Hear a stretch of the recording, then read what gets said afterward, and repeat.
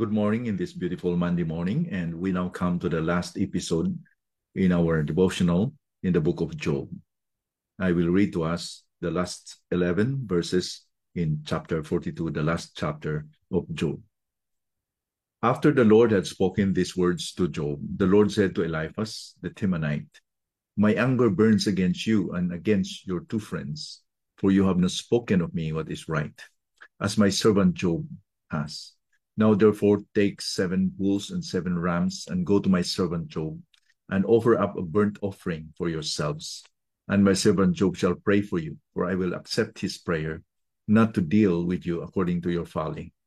For you have not spoken of me what is right, as my servant Job has."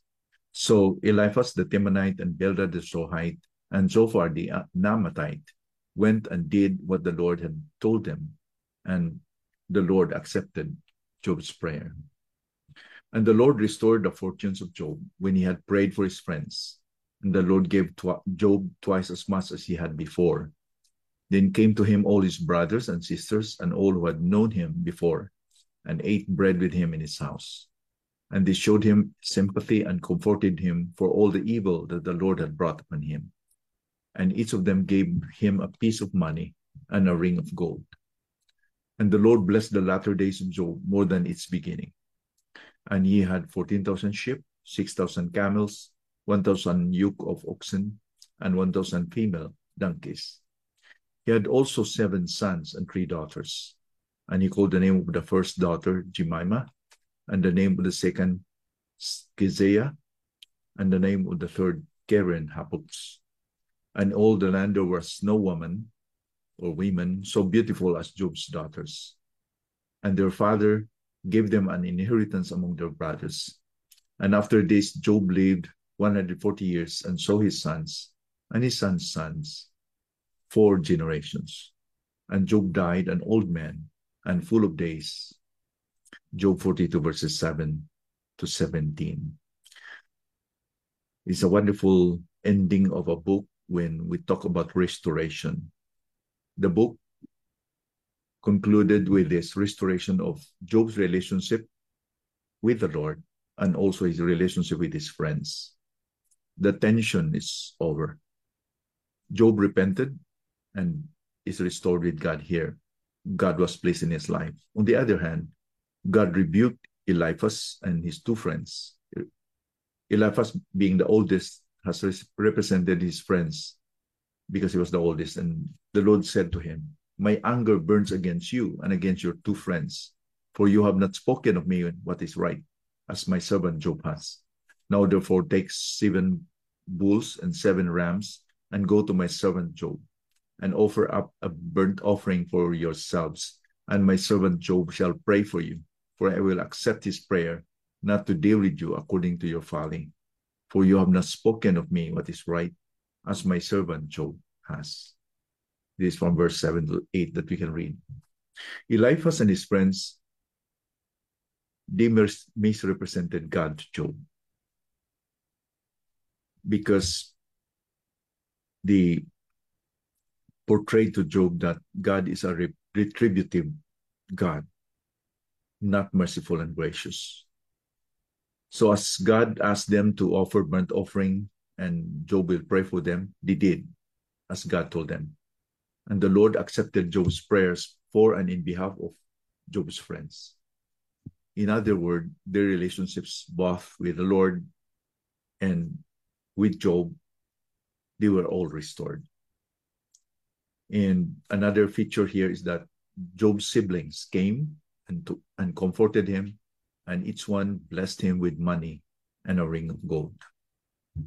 So there was really this restoration and reunion with old relatives of the clan, and especially for his 3 special friends, Eliphaz, Zophar, and Bildad. The Lord blessed Job's latter years more than before his losses and suffering. It is believed that during Job's suffering, he was between 50 to 70 years old. And this book closed with this account that he lived for the next 140 years. Job must have died at 200 years old, enjoying God's blessings for the rest of his life.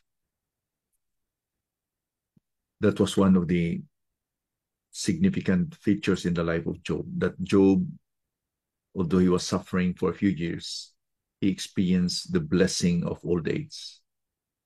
God's blessing for the rest of his life was manifested here. As James summarized God's goodness in his life, he said, "Behold, we consider those blessed who remained steadfast. You have heard of the steadfastness of Job, and you have seen the purpose of the Lord, how the Lord is compassionate and merciful." It is important to note that the blessing was not a reward to Job. Was it? No, it was not a reward, because God did not consider one person is better than the others. It's just that God is compassionate. So this is not a reward for Job because of his exemplary behavior.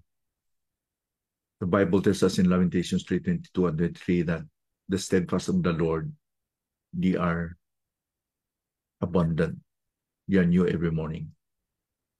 The Lord is compassionate and merciful, according to Lamentations 3:22 and 23.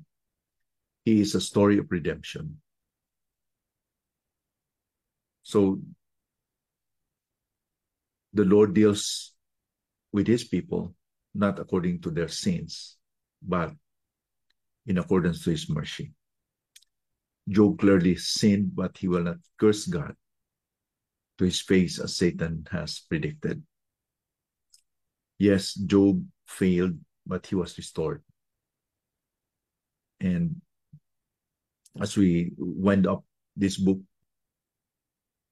I pray that we will be refreshed of the important features in the discussions between Job and his three friends.